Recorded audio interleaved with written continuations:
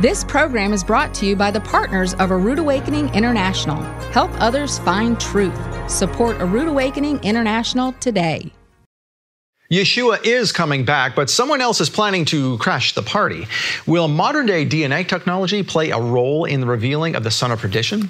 Dr. Doug Hamp explains how an ancient human hybrid blueprint is setting the stage for the final deception. Plus, we have our third and final report from Ukraine with Trey Sprinkle, because it's the end of the sixth day. The sun is set, and this is Shabbat Night Live.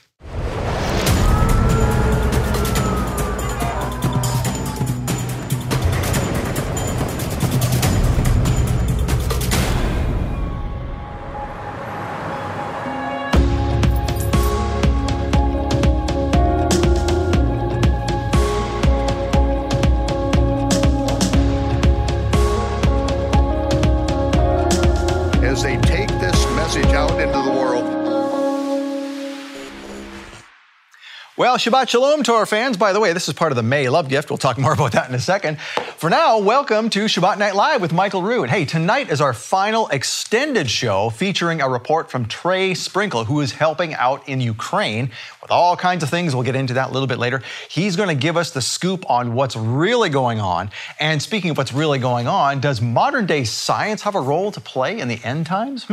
Well, when it comes to revealing the son of perdition, Dr. Doug Hamp certainly thinks so.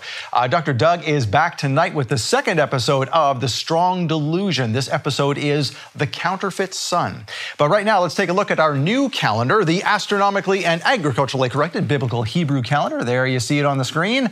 The new moon was seen earlier this week, and that means that we are now into the second biblical month. If you purchased one of our new calendars and have not received it yet, don't worry, it's on the way. Now, please welcome my co-host, the Chief Operating Officer of A Rood Awakening International, Ted Clayton. Well, Scott Laird, thank you so much for having me on today. Yes, sir. And Scott, I'm telling you, this series, the extended series with Trey, has been spectacular. Ladies and gentlemen, Trey is a partner with A Rood Awakening, and he's been in Ukraine helping out there. And you're going to hear some more things tonight that you may not have heard on mainstream media. So be prepared to have just a fantastic extended show with Trey tonight. But now, Scott, we have another special guest that's with us. We do. Now, this man is a supporter of A Rood Awakening, and he's a good friend of yours because you are into the same technology hobby, if you will. Why don't you go ahead and take the reins and explain who we're going to see here. Absolutely. Ladies and gentlemen, I have the absolute pleasure to introduce to you today Don Goodrich. He's a wonderful individual. He has helped me out with the Messianic Net and been our net controller for a lot of the nets that we have had. And he is here to talk to us today about what's going on with the Messianic Net and ham radio and everything. Don, it's good to see you today. Yes, it's great to see you too, Ted and Scott. Well, Don, listen, tell us a little bit about yourself, because I know that you have a long history not only in ham radio, but in technology as a whole. So, Don, tell us a little bit about yourself. Yes, I've been in computers and electronics since my high school days, actually. So all the way through college. I've now retired after 50 years in the industry of computers and software and hardware, and did a lot of design work for a lot of different companies. Most recently, I was with Northrop Grumman and was part of the web development team for the Webb Space Telescope. Wow, that's incredible. That's incredible. Don, talk to us now a little bit about one of your and my favorite things, the Messianic Net that happens on Tuesday evenings. Tell us about that. Okay, so wanted to start with the purpose. This helps us to practice with our equipment, get used to talking on the air. We'll test our capabilities to make sure our radios, antennas, and connections are all in good working order. And then we can pass along pertinent information to the member group. That way, as if an emergency arises, we've got this practice in place where we can disseminate the information to all of our members. It's Tuesday nights at 9 p.m. Eastern Time, and the frequency, of course, is 7.237 megahertz. That's a lot of rent-a-cars, by the way. This requires a general ham license or better. So the technician license that we talked about earlier for the Baofengs is enough for local communication and local emergency situations, but it's not quite enough to get to the Messianic net. So you really need an HF-capable transceiver with an appropriate antenna.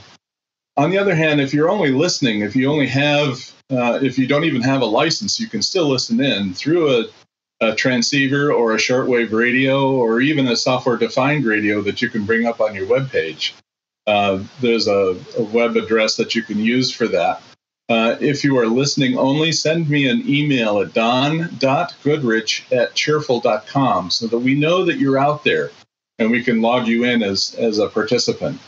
On the other hand, sometimes atmospherics gets in the way. So recently we've had a lot of noise on the frequency, and sometimes radio jamming can create high noise levels. So keep trying, and we'll get back to you eventually.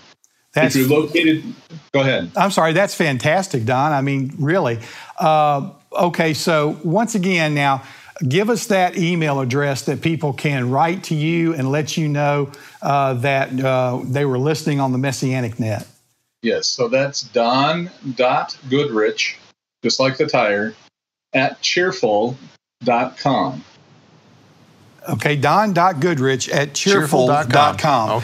Okay, and once again, that's going to be at 8 o'clock Eastern Time here on the East Coast. And we'd love to have you there. We'd love to have you be with us. And we just look forward to having you there. And Don, I just want to say thank you once again for all the hard work that you do. And the next show, we're going to talk a little bit more about some other fun things that are coming for you folks out there that you can do to get your technician license. So we'll be back with Don to talk about that too. Okay, Don? Yes, sir. All right. Thank you very much. Scott?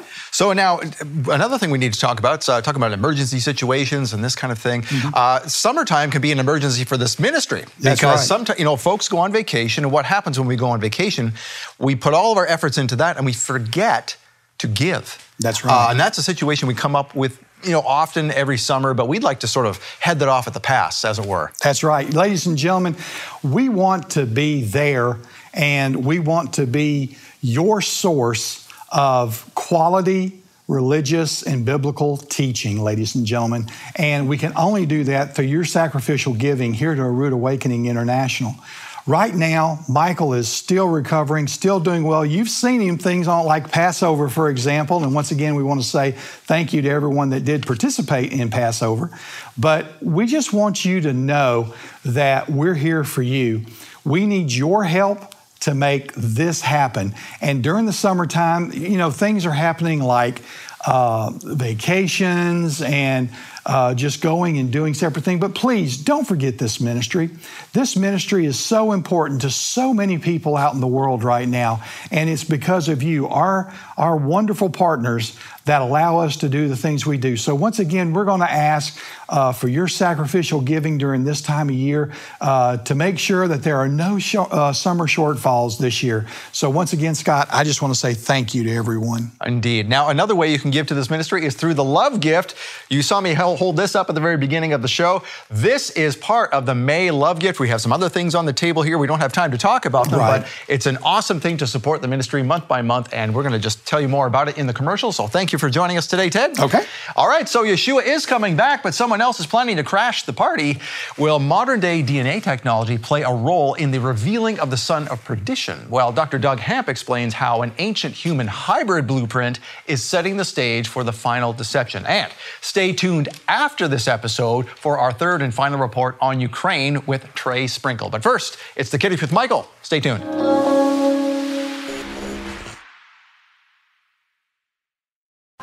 In the book of the Revelation, we are warned against being lukewarm. But lukewarm is not a lack of being hot or cold. It's about being mixed. It's about having a Babylonian mindset. Let's be careful in this day and time not to allow ourselves to be conditioned by the Babylonian mindset that is going to offer what looks good, makes sense. It might save my life, but if I'm seeking to save my life, I might lose it. The Babylonian Mindset with Bill Cloud is a sobering, poignant challenge for our times. But this exclusive teaching is not for sale, and it's not on YouTube. The only way to watch it is to receive it as a thank you gift from Michael Rood. Donate a $50 love gift, and we'll send you The Babylonian Mindset with Bill Cloud on DVD or Blu-ray. Or for a donation of $100, we'll send you The Babylonian Mindset, plus a Hebrew alphabet coffee mug featuring all Hebrew letters with their English equivalents and pronunciations. Or with a donation of $300, we'll send you The Babylonian Mindset, the Hebrew alphabet coffee mug, plus a pair of candle holders made from olive wood from Israel, etched with the words Shabbat Shalom in Hebrew. These gifts are a limited time offer from Michael Rood to thank you for your support. Make your donation today and receive the $50 gift, the $100 gift, or the $300 gift.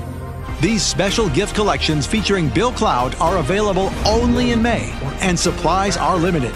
Call now to receive your gifts. 888-766-3610. That's 888-766-3610. Or get your gifts online at monthlylovegift.com.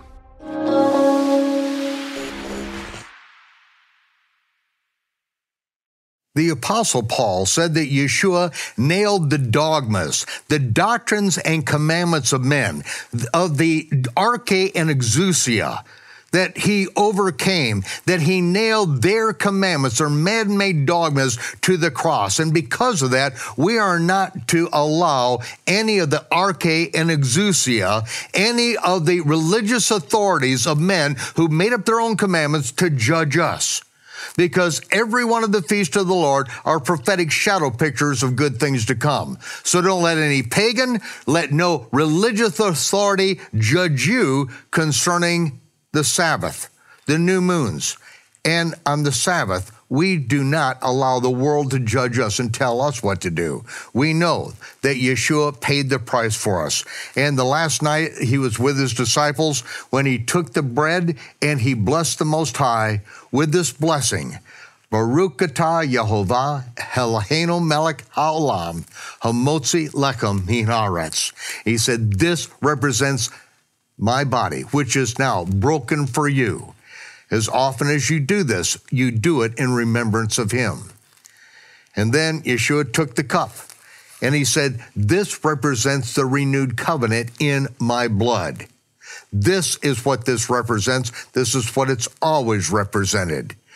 Do this in remembrance of me. And he said that prayer, Baruch atah Yehovah Eloheinu melech haolam, Borei Pari Hagafen.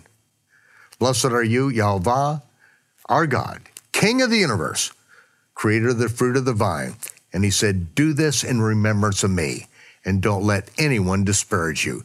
Do this until I come again, because I have made you priests and kings. Shabbat Shalom.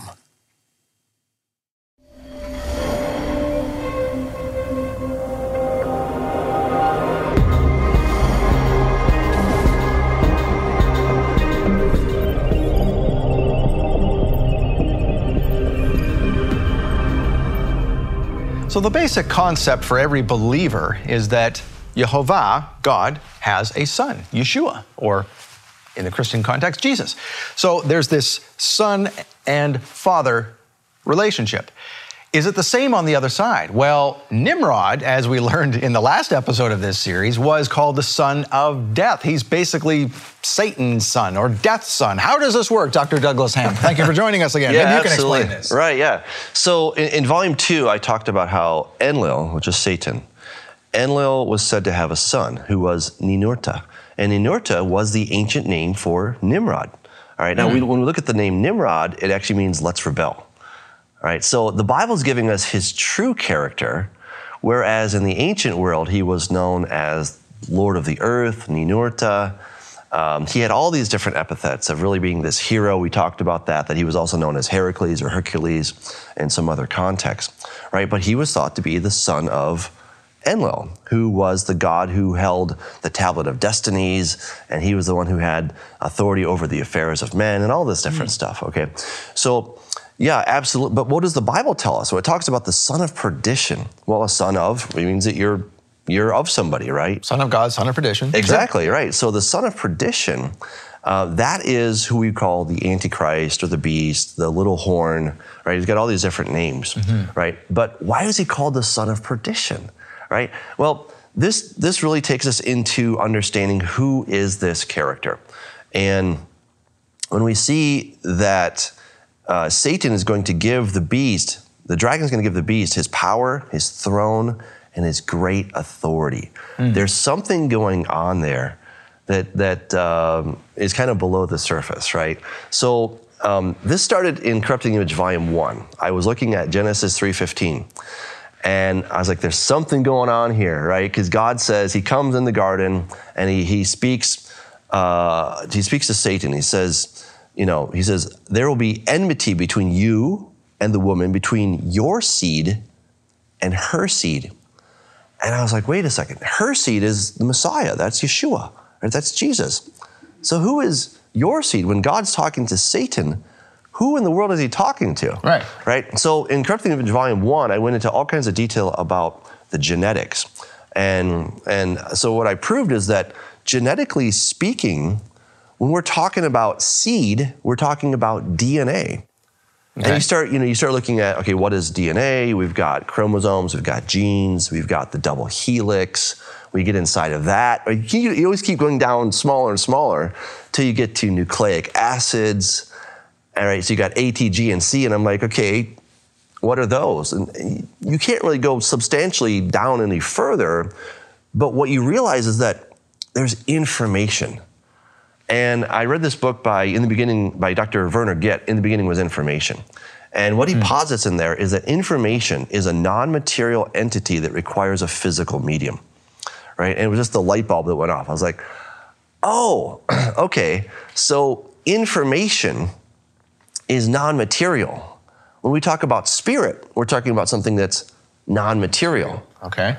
And that requires some kind of a physical medium. So that's all, when we talk about seed, that's all we're talking about. Seed, or the double helix, which is inside of a seed, that's a storage unit. That's your hard drive for your software, right? So when God says, between your seed and her seed, we're talking about data, we're talking about information. And there God is saying that Satan is going to have a seed. And this blew me away, right? So that's talking about the anti-Messiah. That's talking about the Antichrist, if you will, the beast.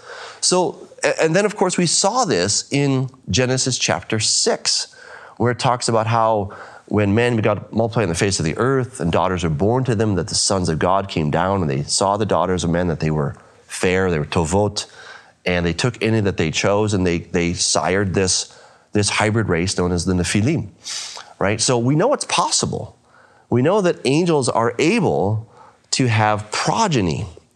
So in the days of Noah, the way they did it is they somehow manifested and they had physical relations with women and they created this hybrid race.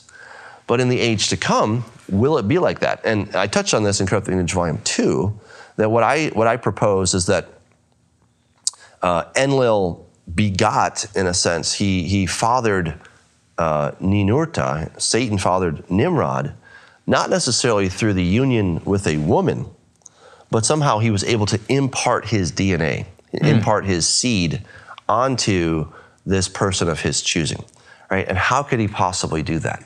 Well, there's something really interesting. This just came out about a year or two ago, where a man named Chris out of Reno, Nevada, he needed a bone marrow transplant. So he got a donor gave him some bone marrow, and there was a forensics lab that was following this whole thing. Right? So they tested him before he got it and then after. And what they discovered is that the DNA in his sperm, it changed from his own DNA to that of his donor.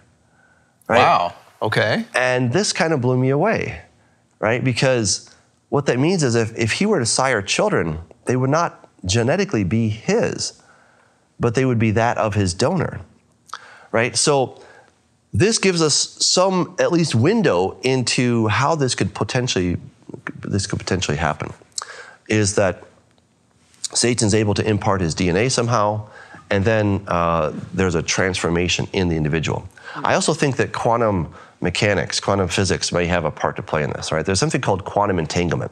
So this is when any two particles interact with one another, and then when you separate them, they still have a bond, and they're able to communicate instantaneously, faster than the speed of light. They're able to communicate, right? So what I'm suggesting is that if you have some kind of a quantum entanglement between Satan and this individual who's really excited about Satan, right? There's a quantum entanglement, and potentially it's some kind of where Satan's like overshadowing, almost to some degree how the Holy Spirit overshadowed Mary, all right? Satan is mimicking that, and he's able to then impart and implant his seed into an individual. So is this like a possession, like a demon possession as we see in the Bible? Is it something like that? I think it could start as a possession, but I think it goes far beyond a possession, right? That maybe it starts as a possession, but then there's this continued relationship between them, so that it goes beyond a possession and it becomes really an impartation of the seed and a transformation of the DNA. Wow. Right, and this is where things like CRISPR-Cas9 technology, that now they're able to actually change DNA very cheaply, very easily, and they can do it in a living being. That's the part that you have to understand. You can now transform a living being and change their DNA. Right, so this isn't in science fiction. This is happening today. Right, so with all of these things, right, I mean, I can't tell you exactly how it's going to happen, right, because I'm not that smart, right? But I know that things are happening. I know that there are all these different mechanisms that can make this happen. And somehow Satan is going to use all of these different tools, and probably a whole lot more because he's way smarter, and he's going to then transform an individual from being basic human to becoming a god. You know what's interesting about that, where you mentioned the CRISPR-9 technology, is I read something the other day, it was just a couple of days ago, as a matter of fact, and I didn't go looking for this, just across things that I was looking at, and it said basically that if our DNA can be changed to that of something not entirely human, then what happens in the sense of just our physical reality here and one world government, that type of thing, if we are not, or if an individual is not entirely human, what happens to human rights? What happens to all the things afforded to a pure human if you have now been altered? They take your DNA and say, I'm sorry, you're not human, that doesn't apply to you. Right. Now all kinds of other things can be enforced upon you. Right. Because, it opens up a whole can of worms. Right, exactly. Yeah, it's scary stuff, right? It is, yeah. But it ties in. I mean, this stuff is happening now. Exactly, right. So basically, Satan is going to create his own avatar, right? Look, Satan doesn't like to share. We know that much about him, right? He's kind of a selfish guy, right? So in order for him to give away his power, throne, and his great authority, who's he going to give that to, right? Well, somebody who he knows is absolutely 100% in step with him and is actually controlled by him. Yeah. Right? And Part of him. I think that's the point. I think this is Satan's way to incarnate himself. That's really what I'm getting at, right? This is his way to basically incarnate himself through a man. So the man becomes the vessel, but then Satan gives his own DNA so that this man goes from just being human to now becoming a Gibor, right? And that's what we saw in Genesis chapter 10, where Nimrod, right, he starts off basic human, but then he starts to become a Gibor, right? And the way that the Septuagint translates that is he became a gigas, he became a giant, a hybrid, right? So that he became some kind of a hybridized being, or a god, for lack of a better word. So this sounds a lot like Satan's attempt. Satan always counterfeits everything God does, right? He doesn't have an original idea in his head. So he is trying to be like Yeshua. Just as God was the impartation of the Father, he's trying to do this now in the end times and be his own son of God, as it were. Right, and I don't think that Satan's just like, how can I be like God? Like, how can I just copycat? But I think he understands, well, God always has the best ideas, right? And you always have to think, what does this serve? What purpose does this serve in Satan's agenda, right? And again, he is trying to keep Jesus from coming back and reclaiming the planet that he rightfully owns, right? This is a life and death scenario. This is a all or nothing. So Satan's going to pull out all the stops, and he is going to do everything possible to try to stop Yeshua from reclaiming the planet. And of course, this is what Scripture tells us, right? Right. When you start thinking about it, you're like, wow, this is really, it's clever. I mean, I'm glad that he fails, but ultimately, he's got some interesting ideas, right? And this is the direction that we're going to go because, again, it's part of that grand deception, right? So the strong delusion is we've got these hostile aliens that are threatening life on planet Earth. We need a savior. So Satan raises up a savior with himself and this man sort of merging, becoming this avatar.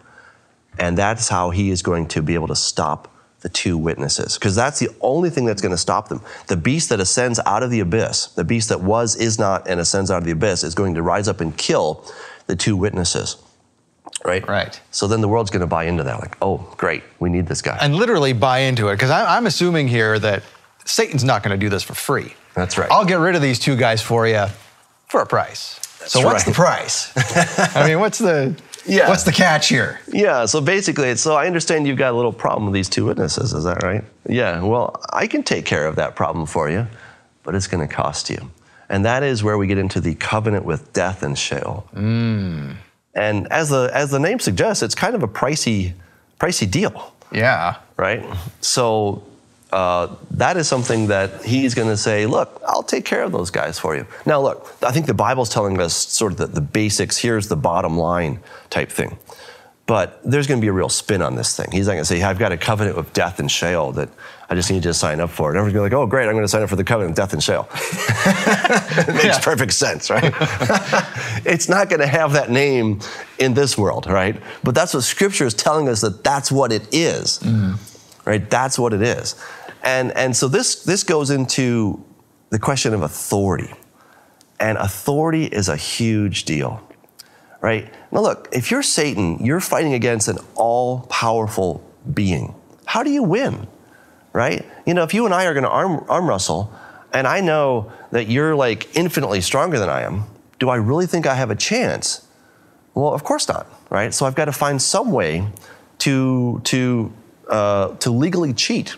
Right? So there's only one legal cheat that Satan has against God, and that is the question of authority, right? So we talked about this in Corrupting the Image Volume 2, is that when Satan came into the Garden of Eden, what was he really trying to do? I mean, we know what happened, right? But there was something that isn't absolutely clear on the surface, but it was a matter of dominion. God gave the dominion to Adam and Eve.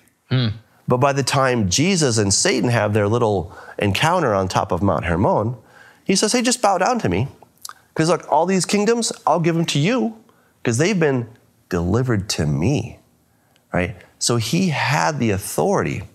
And of course, Jesus died and reclaimed that authority that Adam and Eve had squandered. Right. Right. So Satan has to get authority. And that's where the covenant with death and Sheol comes in, because that's going to be mankind giving up their authority. So in the garden, so man gave up his authority. So they didn't, like you said, Satan questioned the authority and got man to give it up. Yes. Trick them, in other words. And that shouldn't be too far-fetched, because we see things in this world where rights don't necessarily, God-given rights especially if you talk about the United States, don't go anywhere. But a government or folks can say, well, you don't have that right. And people say, oh, I don't? Because they don't know they have the authority. Right. And they willingly give it up. It's not that someone took it from them. Right. They gave it up. Yes. That's what's happening here. So Satan does not really have the authority against God, but he's going to trick everybody to give up themselves. Is that what this is? Exactly. it's kind of clever. Yeah. I have to hand it. I'm like, that's pretty clever. Lots of governments use it too. Very useful. Well, exactly. Right. And so again, it's all part of the strong delusion. Right. Yes. Is how do you get the world to such a place that they're willing to give up their God-given authority and to give it to somebody else? And again, that's where the whole deception comes in. Is again, God sending the two witnesses to say, time's up. You guys need to repent. We don't want to. So then we turn to this other entity or entities, the aliens, as it were, to come save the day. And Satan's like, I will take care of those two witnesses, but we've all got to band together. And so I need you guys to give me your authority, as it were. Right. Wow, that is amazing. Well, so there are two witnesses. Well, we should get into this later, I think. We'll save this for, we're about to get into a big topic. So I want to save that for the second half, okay? So first of all, first thing I want you to do, we've talked about corrupting the image 1, corrupting the image 2, and corrupting the image 3. All of which you can get at douglashamp.com. We ask that you would support Dr. Doug for coming here and get the whole story, because this is just 1/3 of it. There's 2 other books. So you need to go get them all. You can get them on Amazon. You can get the hard copies on Amazon. Now, correct me if I'm wrong, you said that the PDF version is available on your website. What about the previous 2 books? They can get those on my website as well. Okay. Or on Amazon. Okay. And the literal books, they can get the first 2 at your website? Yes. Okay, good. Yeah. All right. So however you decide to do it, there's the information on the bottom of your screen. And secondly, we want to encourage you to support Shabbat Night Live. Why? Because unless someone supports Shabbat Night Live, this doesn't happen. Lots of stuff goes on behind the scenes. It's not a free program. People work here. There's lights to put on. There's all kinds of real expenses. And so we need your help to help keep that going. Someone donated so that you could see this today. What we need you to do is to donate so that Dr. Doug can come back, so that other folks can come back and reveal this great information that you are taking advantage of. So if you would like to continue this, make sure that this goes to your family or to folks beyond your family into the future, we need your support. We're going to give you a couple minutes to do that, and then we'll come back. So thank you for doing it. Hey, thank you for your support of Shabbat Night Live. I hope also you've been supporting Dr. Douglas Hamp at douglashamp.com. You can get Corrupting the Image Part 3. On page 68, during the break, Dr. Doug and I were just talking about something. In the first segment, we were talking about authority and who gives authority. And by, Adam and Eve gave up their authority to Satan. Satan didn't take it. He tricked them, and they gave it up. And that theme happens throughout the Bible. Yeshua said, no one has the authority to take my life. I give it. They didn't take it. They didn't take his authority. So keep that in mind. So then go to page 68 if you have Dr. Doug's book. And so they worship page 68. Yep. So they worship the dragon who gave authority to the beast. Who gave authority to the beast. So he didn't take it. It was given to him. Exactly. Right. When God was when the children of Israel were in the wilderness, right? They came to place of Baal Peor, right? That's where they committed a great sin. And Balaam came and was trying to curse them, but he couldn't curse them, right? Why? Right. Because they were blessed, right? And the way, the kind of a back door was, eventually they sent in the Moabite women, and then they said, hey boys, come here, we'll show you how we worship our gods. And then it says, and God was against them, right? Because they had authority in God, and they gave it up. They basically opened the doors of Troy and let in the Trojan horse. All right, so that is what Satan's up to. And so this whole idea of authority is huge. We have to understand this, that Satan cannot act unless he has authority. But notice what he's going to do in Revelation 13. So they worship the dragon who gave authority to the beast, and they worship the beast, saying, who was like the beast, who was able to make war against him? And he was given a mouth speaking great things and blasphemies, and he was given authority to continue for 42 months. Why would he be blaspheming God and those in heaven? Well, because he has authority, right? And where did he get it? The people gave it to him. Wow. That's the important part. And so this whole theme of authority, we see this also in Revelation 6. It says, a pale green horse, the name of the one who rode on it was Death, and Hades followed right behind. So Hades, Sheol, same thing. Right? And it says they were given authority, exousia is the Greek word there, over 1/4 of the earth to kill its population with the sword, famine, and disease, and by wild animals of the earth. So I started thinking, because the way I always heard this taught was that they're going to go out and kill a fourth of mankind. But I was looking at the language, and what I always like to do is I'm like, what does the language actually say? Okay, what does the text say? Not what I've heard. And so I was like, it says over a fourth of the earth. The word geis there is the Greek word for earth, right? Not mankind. So then I, just kind of on a hunch, I was like, I wonder, we know that, 72% of the earth's surface is covered with water. I was like, I wonder how much surface area people actually live on. So I found this study by Tobler et al., who concluded, this blew my mind, right? This is back in 1995. They basically divided the world up into different segments, and they found that the actual surface area of the planet that people live on, ready? 25.4%. Oh my gosh. I was like, no way, that's crazy, right? That's exactly what Scripture tells us, that 1/4 of the earth, right, that's where they had authority, exactly where people lived. Right? Interesting. So that means that they have authority over the entire human race. So it's not that they're going to kill 1/4 of mankind, but they have authority over everywhere that people live. Right? That was just incredible. All right, so then we come to this thing of the covenant with death and Sheol. This is spoken specifically in Isaiah 25. And I want to make this very clear that this is talking about the leadership in Jerusalem. Okay, so this is not some kind of a general thing against Jews or Judaism or anything like that, but this is specifically targeting the leadership in Jerusalem. It's kind of like saying it's not all of American people, but it's Washington, D.C. we don't like, right? Gotcha. That's the problem, right? So that's what it's getting at here.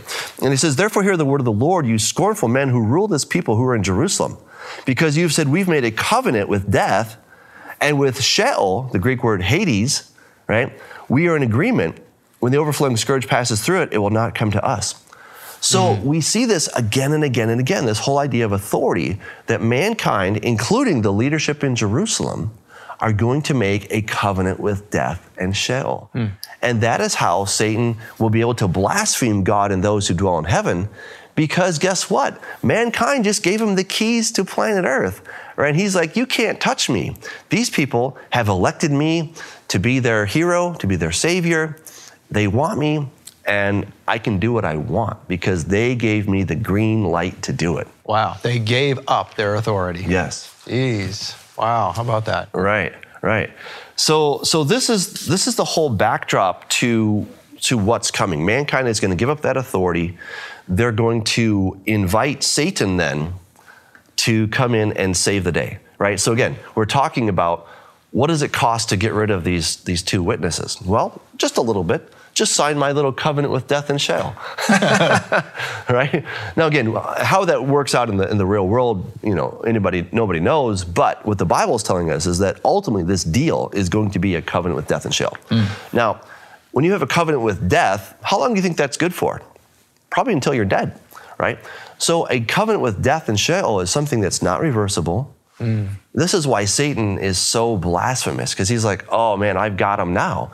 They've just signed on to my covenant and there's no way out of it. There's no back door, right? So then once he does this, once he has that signed contract, if you will, they probably don't sign anything, but they've agreed to this. The world community has said, yes, we want this. We need this. We are so desperate because these two witnesses are threatening life as we know it.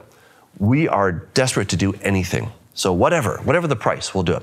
So this is where now Satan's avatar, the beast, the son of perdition, he's going to go and he's going to have his day. He's going to go into some kind of a temple, a tabernacle structure, whatever it may be, and he's going to declare himself to be God, showing that he is God, right? That's what it says in 2 Thessalonians chapter 2, right? He's not going to just go and boast, I'm like God, but he's actually going to show that he's like God, okay?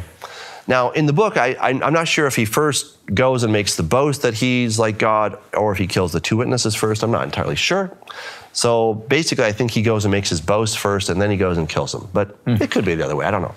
But in any event, he goes into the temple, he says, I'm God, everybody worship me, and then he goes out to prove it. How does he do it? He goes and kills the two witnesses. Who could not be killed. Who could not be killed. That's the point. They could not be killed by any human means. And so then it gives real understanding to the phrase, who's like the beast?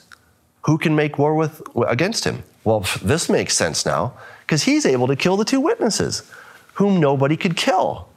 So if he can kill them and we couldn't, wow, who can make war with this guy?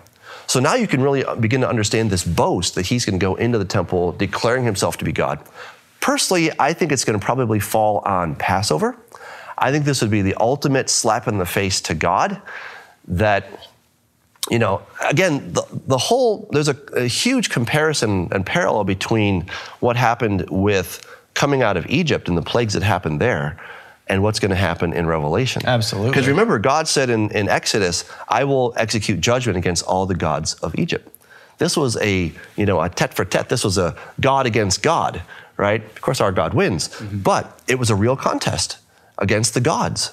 And so this is going to be also in the future, it's going to be a real contest between the gods, with Satan or the beast, this avatar thing called the son of perdition on the one hand, and the real God of heaven on the other, right? So that's going to be the contest.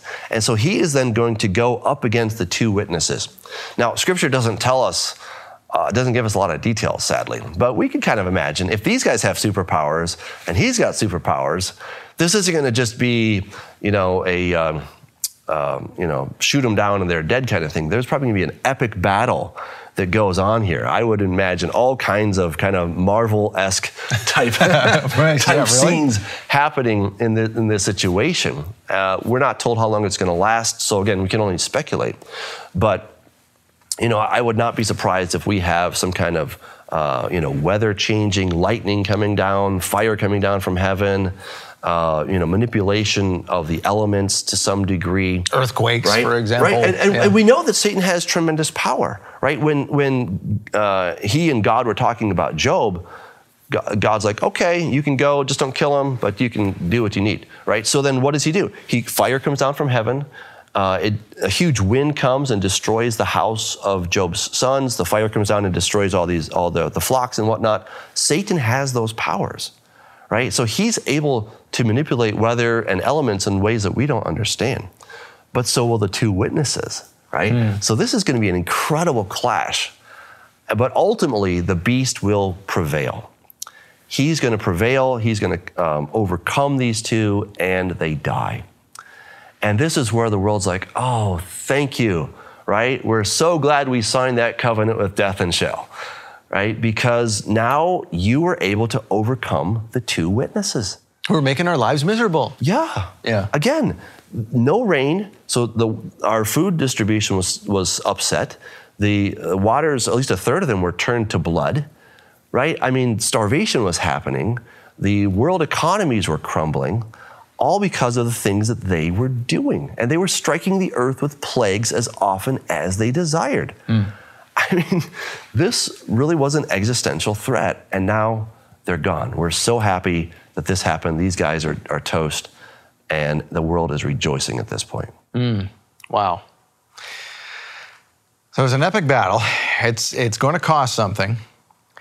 So wow. So what happens after this? I mean, the two witnesses are dead, but is that the end? I mean, is there kind of a right? Well, that's the. Are they gone, or are they coming back, or what happens here? Right. Well, Scripture tells us that after 3.5 days, well, first of all, they let their bodies just lie in the streets, right? So everybody can see them. Probably, they're on TikTok and Facebook and YouTube, right? So the whole world can see. So the whole world can see. Everybody's rejoicing. But then after 3.5 days, they come back to life. And then you hear this voice from heaven saying, come up here, right? And they go up into the sky and they're gone. Okay, at this point, the world is freaking out. Wait a second. You killed these guys, that's great, but now they resurrected. This isn't good, right? And so this is a great fear fell upon the world. That's an understatement, right? Talk about great fear. Because nobody could overcome these guys except the beast. And now they rise again, and then they go up to wherever. This is bad news, right? So this is where the world is going to really pivot and say, we've got to do something radical. We need a way to fight against these two. Because probably the scenario will be that they went up to their leader and maybe they're going to come back. Because isn't that what they were talking about the whole time? That judgment's coming and some guy named Jesus or Yeshua is coming or whatever, right? However they interpret that, they know. In fact, we're told that, in Revelation 19, the whole world came together to make war against the Lamb, right? We're told that in many places, that the whole world's coming together to fight, to fight specifically against Yeshua, right? That's their stated goal. And so they understand basically what's at stake. They know that they have to do something incredibly radical in order to overcome this perceived threat. So when the two go up, they're thinking they're going to come back, and they're going to come back with reinforcements, probably with their leader. So what do we do as humanity, as a world, to do this? And this is where I would suggest that we're going to then go into the mark of the beast, right? So the mark of the beast essentially is not so you can check out faster at Walmart, right? You can already go to Amazon Go and you can just walk out with your stuff. Right. So it's not about just doing that, but it's really going to be an upgrade. It's going to be an upgrade. So now you have the beast, right? He is this genetic hybrid between Satan and a human. His DNA has been fundamentally changed. So to prepare humanity for what's coming, everyone's going to need to take that DNA so that they can become a god as well. That's where it's leading to. Take the DNA. So how do you think that's going to happen? I mean, do you have any hunches as to how that would? Well, yes, I do, actually. Yes, I do. So again, where we are in this whole scenario is that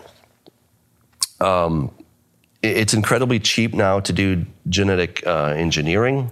You can do it in live people, right? So you can be changed while you're still alive. You don't have to do it in a petri dish. And, there's already a huge desire on the part of transhumanists and others who want to become gods, right? So if we had the technological means to become a god, would we become a god? I think we would, especially if we felt that there was an existential threat coming from outside this world. It's incredibly timely where, back in the 80s, Ronald Reagan said that, when he was getting together with Mikhail Gorbachev, he often thought of how if we had an external threat from outside this world, how quickly the national differences would just evaporate. And we'd come together to fight some other force.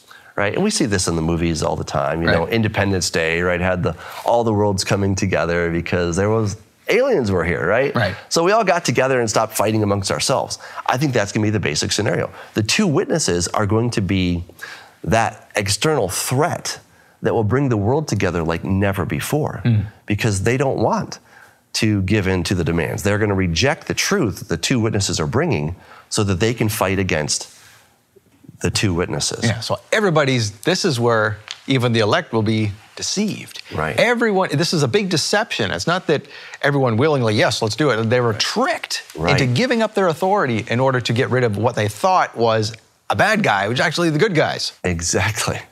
Right. I mean, this is totally flipping the narrative, isn't it? Wow. Right? And so the way I, came about these things, I just kept asking, why would Satan do this? Right? I know what he's going to do. Scripture tells me what he's going to do. But why? What's in it for him? He's not going down without a fight. He's not resolved that he's just going to lose and whatever, I'm just going to take some people to hell with me. That's not the scenario. He's fighting to win, right? So we talked about setting the stage, all these different things, right? So now we got the beast. This is now the son of perdition. This is the seed of Satan, as I talked about in Genesis 3:15. And now he is going to be the champion for the world. He defeats the two witnesses, but they come back to life. This tells you that they're coming back with a gigantic army. So now the entire world is on alert. What do we do? Well, if the beast could overcome the two, if there's a whole army coming, I bet all of humanity could upgrade and take on the army, right? And now you can see where it's not to check out faster in the supermarket. This is an existential threat, and everybody is compelled, required. It's your human duty to be upgraded so that we can all fight against this threat that's coming against us. And if you're not willing to do that, well, what, are you on the side of the two witnesses? You would rather side with these two hostile aliens that were against us? Is that where you are? Or do you want to see that humanity survives?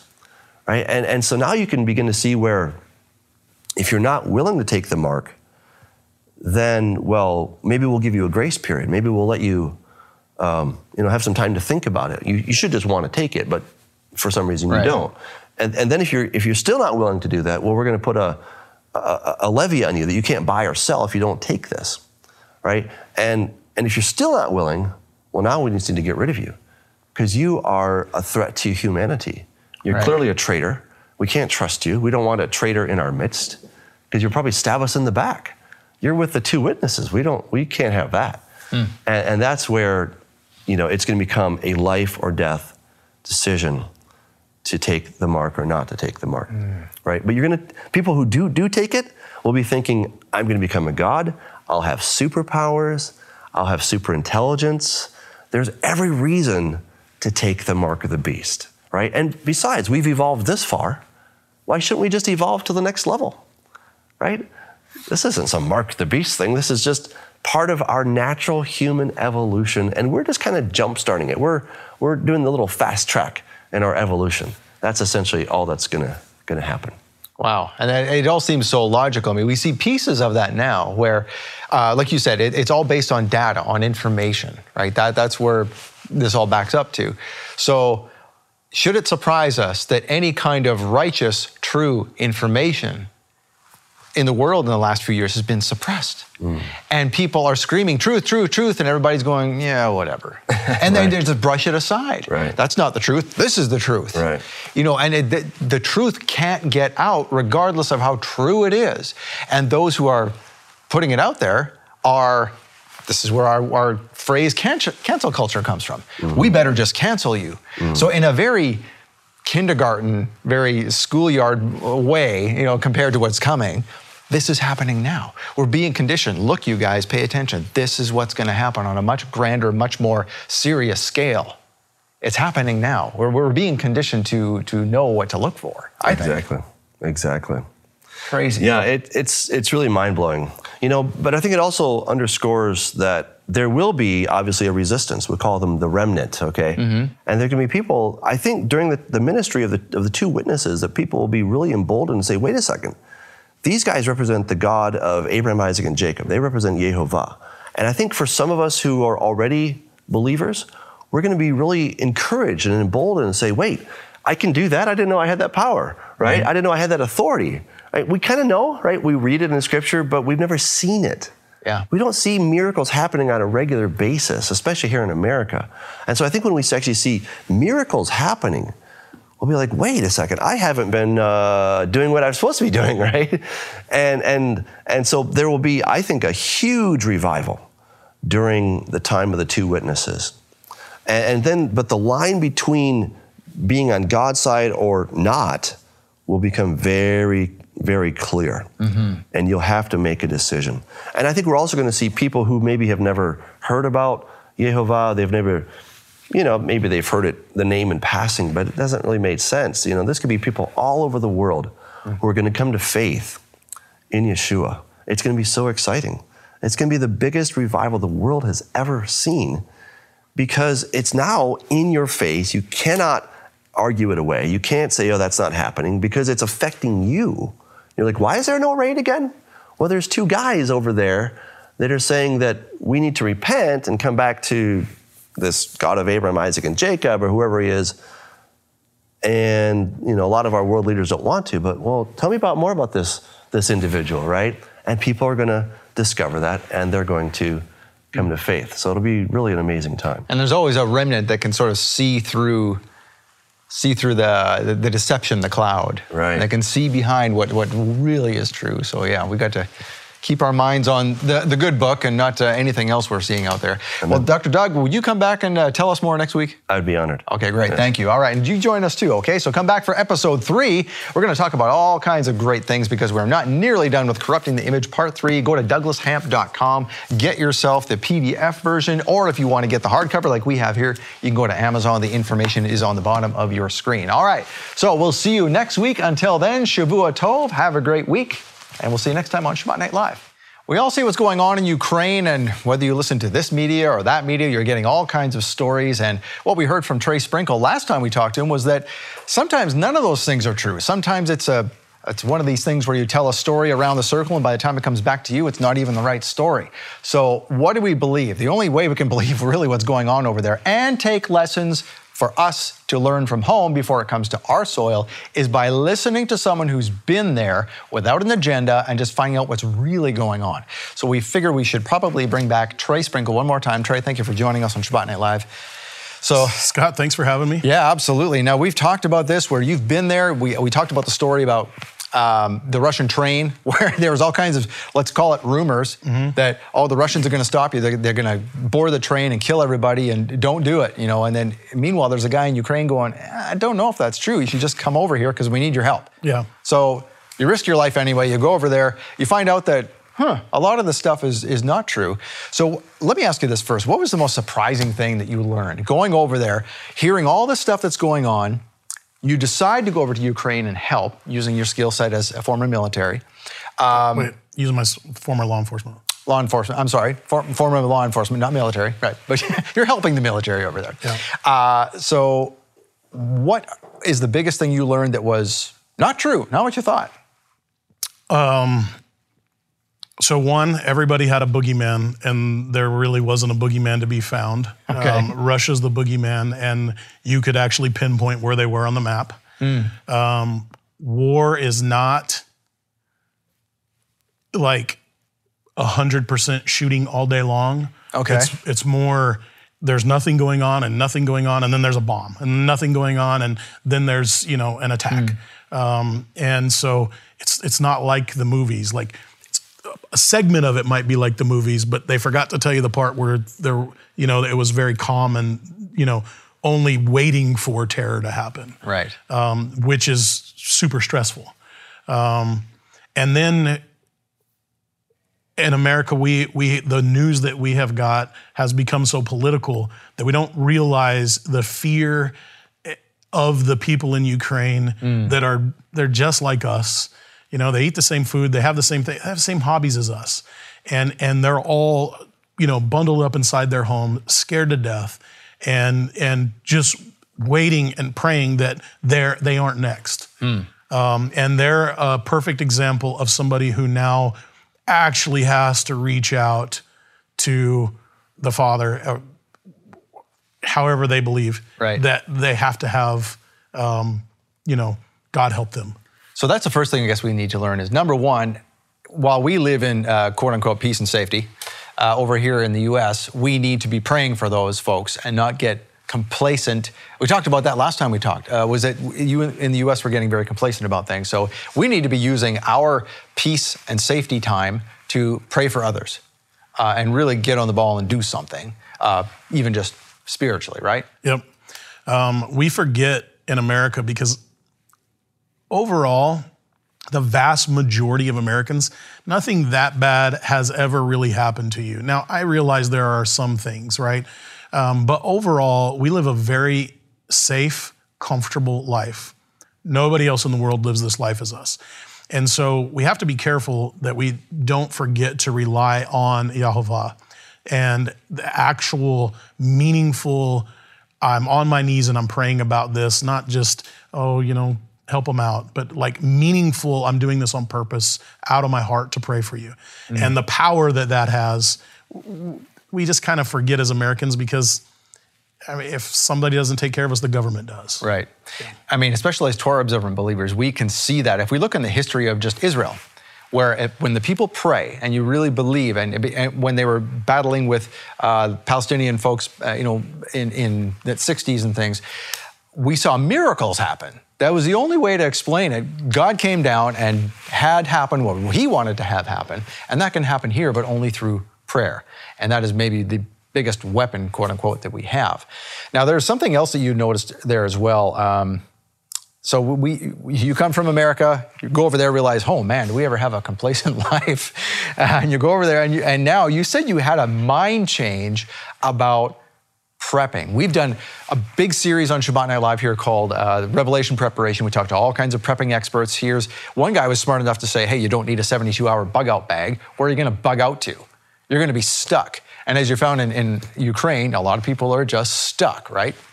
They are. So the movement in Torah observant believers is, maybe you could sum it up in, come out of her, my people, lest you partake in her evils. So a lot of Torah observant people are trying to get away from cities and built up areas.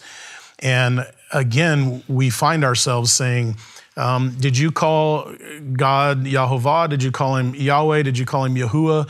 And because of that, we don't like you. Or you follow Michael Rood and you don't follow this other guy, we don't like you. Instead of coming together as a group, we've split up into all these other little groups, just like church has since the beginning, right? It's like Catholics did it, Baptists did it. It's just what everybody does is, and then all of a sudden we just believe that our group is the only right group and nobody else is right. Right? Yeah. And it's like, wait, I'm trying to be like Paul told Timothy, study to show yourself approved. I'm trying to show I'm always studying, and every time I look back a year ago, 3 years ago, 5 years ago, I look back and say, man, I thought I had it all figured out then, and I didn't know anything. And so when I get so focused on, especially when it comes to the Bible, because it's been taken out of, Hebrew and Greek and translated, and agendas have been put into it, that we're always going to be studying to get further along in this and always grow our relationship and our knowledge. So I may believe this year, but next year realize that it was a flaw. But it doesn't mean that I'm wrong. We realize together as a whole, everybody that's following Torah, that at some point in time, the Father said, you're going to follow the Torah. And we got that. And then all of a sudden, instead of coming together as a group, we started going apart. Mm-hmm. So here's what I noticed. I've been in one of these places where listened to all of the YouTube preppers, and none of them have ever been in a situation. So they're prepping based off movies, based off what's common sense to them, and what off research that they do. So they think, if I do all this and store all this, this is how this is going to work out, because in their brain, this is how the conclusion that they came up to, whatever it is. And they might not be wrong, but the truth is when it actually happens, it's like two things. Nothing is ever as good as you think it's going to be, and nothing is ever as bad as you think it's going to be. So I was there in the middle of a war, and I'm going to be back over there here soon. And what I've seen is there are no people in the country that are living off of chickens and food that they stored, because that makes them a target, and a very easy target, because as enemies come, they're taking out all of these small things, right? What they're not able to take out is when 80 or 100 or 200 of those people stay out there and they get together. Well, they have to bypass those people because they're a real force. But whenever you're out there by yourself, and because you think that you have it figured out and your way's the right way, boy, you're just an easy target. And one of the things that I've noticed is that, like, we had a man with us, his name is Paul. He came from California. He was the one that would fix the stopped up toilets when we had them, fix the showers when we had them. We took a shower like maybe every week. He was the one that would make sure that grills were going or pots and pans were ready. We had somebody that cooked for us. Simple things. Cars are running, gas is in there. The maintenance guy, like nobody even thinks about that. And then everybody thinks that it's going to be some like SEAL Team 6 operator. It's not like that at all. It's more like you're trying to survive, live, trying to eat, trying to dispose of waste. And you're in sheer terror that at any point in time, you or somebody you love is going to lose their life. But people come together and they forget about their differences. And so I used to always wonder, in wartime, how do I know that I could say, Scott, I just met you. How do I know I can trust you? Like, I don't know if I can trust you. But when you have an enemy that's a enemy against both of you, well, Scott's pretty easy to trust at that time. And you'll find that they don't want to break trust to each other in that situation. And everybody all of a sudden just like forgets about all of the small little things, comes together as one unit. But it takes a lot of people that are busy all day doing something so that your group can eat, sleep, be protected. You know, that's one thing. Again, I mentioned this one prepper guy who brought this out, and he said, yeah, when you actually do like a practice scenario, that's what you find is that you don't have a lot of time to sit around and open up a can of beans and eat it. I mean, there's stuff going on. Yeah, there's always something going on. And so we probably had less going on than most of them because we didn't speak Ukrainian or Russian. But we would always try to help, and we had, steady training. But one of the things that I noticed is that they were all working all of the time. They were all very welcome to help each other. Sure, they had some arguments and stuff, but they're welcome to help each other. It's very hard to organize. The ability to be able to organize from the top down and be able to have each person that can take a job and get the job done so that the group can have it done collectively is very difficult. That's a talent all on its own. And it's something that we pass on. As preppers in America, we seem to be saying, if I have the food and I have the guns, I'm going to be okay. And I'm by myself, I'm going to be okay. Right. Really, you'll be better if you had 100, 200, 300 people. And in the Torah observant community, it would be a whole lot better if you came together and you could all believe the same. Right. But in the end, whenever you're in that situation, you'll be shocked that it doesn't actually matter what you believe, as long as you are together fighting the common enemy. Maybe the thing we need to be working on most, as I hear you're talking, I wrote down the word here, humility. Because as you mentioned, it's very hard to have an organizational structure because in Torah communities, everybody thinks they're right. Oh, well, I don't like the leader you've got for this group. I don't like the leader. And I've seen splits like that as well in the Torah groups that I attend. So do you see that as how do we get around this where we're also proud, especially as Americans, we're proud of our country and all this, but how do we get to that place of humility and saying, you know what, it's okay that Trey's the leader and I'm not, he's got a skill I don't, what do I do, Trey? I mean, is that what it comes down to? It is, and I think it starts with the leaders, right? If I'm the leader of, let's just use Torah group. If I'm the leader of a group and I have, people underneath me and they're following my instruction and I'm trying to hear from the Father there's somebody else that's doing that in the next town and the next town and the next town. The leaders need to come together and have the humility to say, we may not agree, but we're going to agree to be friends. And let's put the money aside and who's going to pay tithes or offerings, or let's put that aside. And let's say as a community, let's come together because people are going to follow their leader. And if their leaders would be humble, submit themselves to the Father and accept each other, I think people will come behind them. And then people need to just kind of open their eyes and say, wait a minute, this guy that we're following, he may have put a lot of research into this, but it doesn't mean everything he says is like the way I believe is right. I'm going to believe something different next year. I'm going to learn more and more as I go.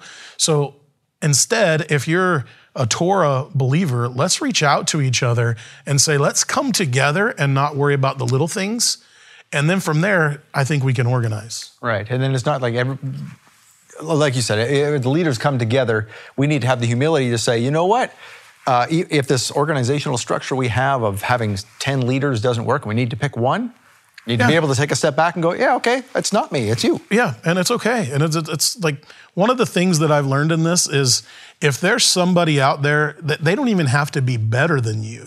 If there's somebody that's willing to step up and take the role, let them have it and you take another role, right? And support that leader. Support that leader. Find a role that you can help with. And you can't do 3 roles. Find the one role that you can help with. You don't have to be the boss. It's okay. It's actually more fulfilling if you're not. Because if you're the boss, the pressure that comes with being the boss is tough, right? So find your role. Even if you're a leader in your church organization and you need to submit to another one, it's okay. I mean, it's not like I just think it goes down to pride and we have to be humble. And to define that in America as an American is very hard to do. Right. And so you're seeing that in Ukraine. So when you come back and all this is, let's pray this blows over sooner than later and we can take lessons from it. What's one of the most powerful lessons you're going to bring home and live life differently because of it? Probably the most powerful lesson that I have is the things that I thought were problems in the United States were things that we created because we were bored. And I'm cutting that out of my life and making it a lot more simple. You don't need the cell phone that much. You don't need to watch TV that much or social media that much, even though I'm on social media. And also to repair relationships that it's become very easy for Americans, especially me. I'm very guilty of it. If you crossed me for me to say, okay, I'll forgive you, but I'm not giving you a chance to come back into my life. Right. Reopening those doors, I think, is a big thing. Yeah, absolutely. I mean, like where we see Torah groups splitting over stupid things. That's right. Like somebody got divorced and they remarried. Oh my! Now I've seen that personally. Not personally been divorced, but in a Torah group, I've seen that happen just because of things we don't agree with. And yeah, and I think at this point in time, from here on out, the goal should be go back and mend those relationships. The people that in common believe, 70-80% of what you do, let's come back to common ground and let's move forward as a group. And then just cut out a lot of needless drama and stress. It's interesting you mentioned that we believe 70-80% of the same thing. There's that whole 80-20 rule, right? Yeah, 80-20. Like, and that can be used for all kinds of things, but I know even when we're doing things that need to be done in a hurry or are urgent, like you said, when you're in a situation, all of a sudden the priorities change. And even here in the ministry, when we're doing something that's urgent, needs to be done right now, you don't need to cross every T and dot every I. It's like if it's 80% there and people are going to understand what you're trying to say and you're going to get the message across, go with 80%. Yep. Forget trying to make it 100. Yep. You got to get to the mountain before you can climb the mountain. So 80%. Right. And then that eliminates all the 20% is what you're talking about. The cell phones, the media, all the rumors, the infighting. That's the thing that's going to destroy this country, I think. And maybe I'd like to see what you think too. The infighting in America is ridiculous. I believe it. It started with political. If you did not believe, you had somebody on the right or the left, if it didn't matter what party it is, you just don't agree with them. And then it comes down to your small life in church. If you didn't agree with one preacher or the other, it was over. Or you got in a fight with somebody in the church, it was, we're splitting it. And then it goes down to simple things like baseball games. You really mad at an umpire? Are you really mad your kid didn't get to play today? There are way bigger problems in this world than making that a problem in your life because, you're like the monkey slapping the alligator. Yep. And then when you focus on those little problems, you're not going to be emotionally or mentally prepared to deal with the bigger problems because you haven't put those things aside. Sure. And you've used all of your energy to focus on this problem that really isn't a problem. And I just think that's where we are in America today is that we're creating our own drama. And when you go to another country that's in war and you see the sheer terror that they live in, and then what really matters and what doesn't, it gives you a new perspective. You mentioned you're going back to Ukraine. Can we pray for you before you take off? Absolutely, appreciate it. All right, so Yehovah, thank you for Trey. Thank you for what he's doing. We pray that you would protect his family while he's away. We pray that you protect him while he's away. Father, we pray that everything he's doing over there is righteous in your eyes. Help him to come into the contact with the right people to get the job done that you want to have done over there.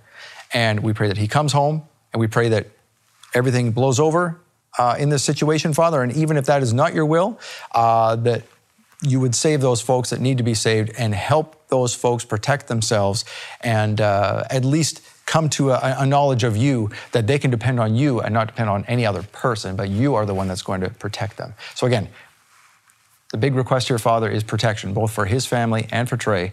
And we pray this in Yeshua's name. Amen. Amen. All right. Trey, thank you for joining us. Thanks, Scott. Thank you for joining us. And pray for Trey as he goes over there. And you can support what he's doing with the information on the bottom of your screen. These are Trey's organizations. And he does not take a salary from these. He has created these specifically for the mission that he is going over to Ukraine doing right now. So if you would like to support him, that's how you can do it. Thank you again for supporting this ministry because you made it possible for Trey to come see us. So thank you again, and Shabbat Shalom.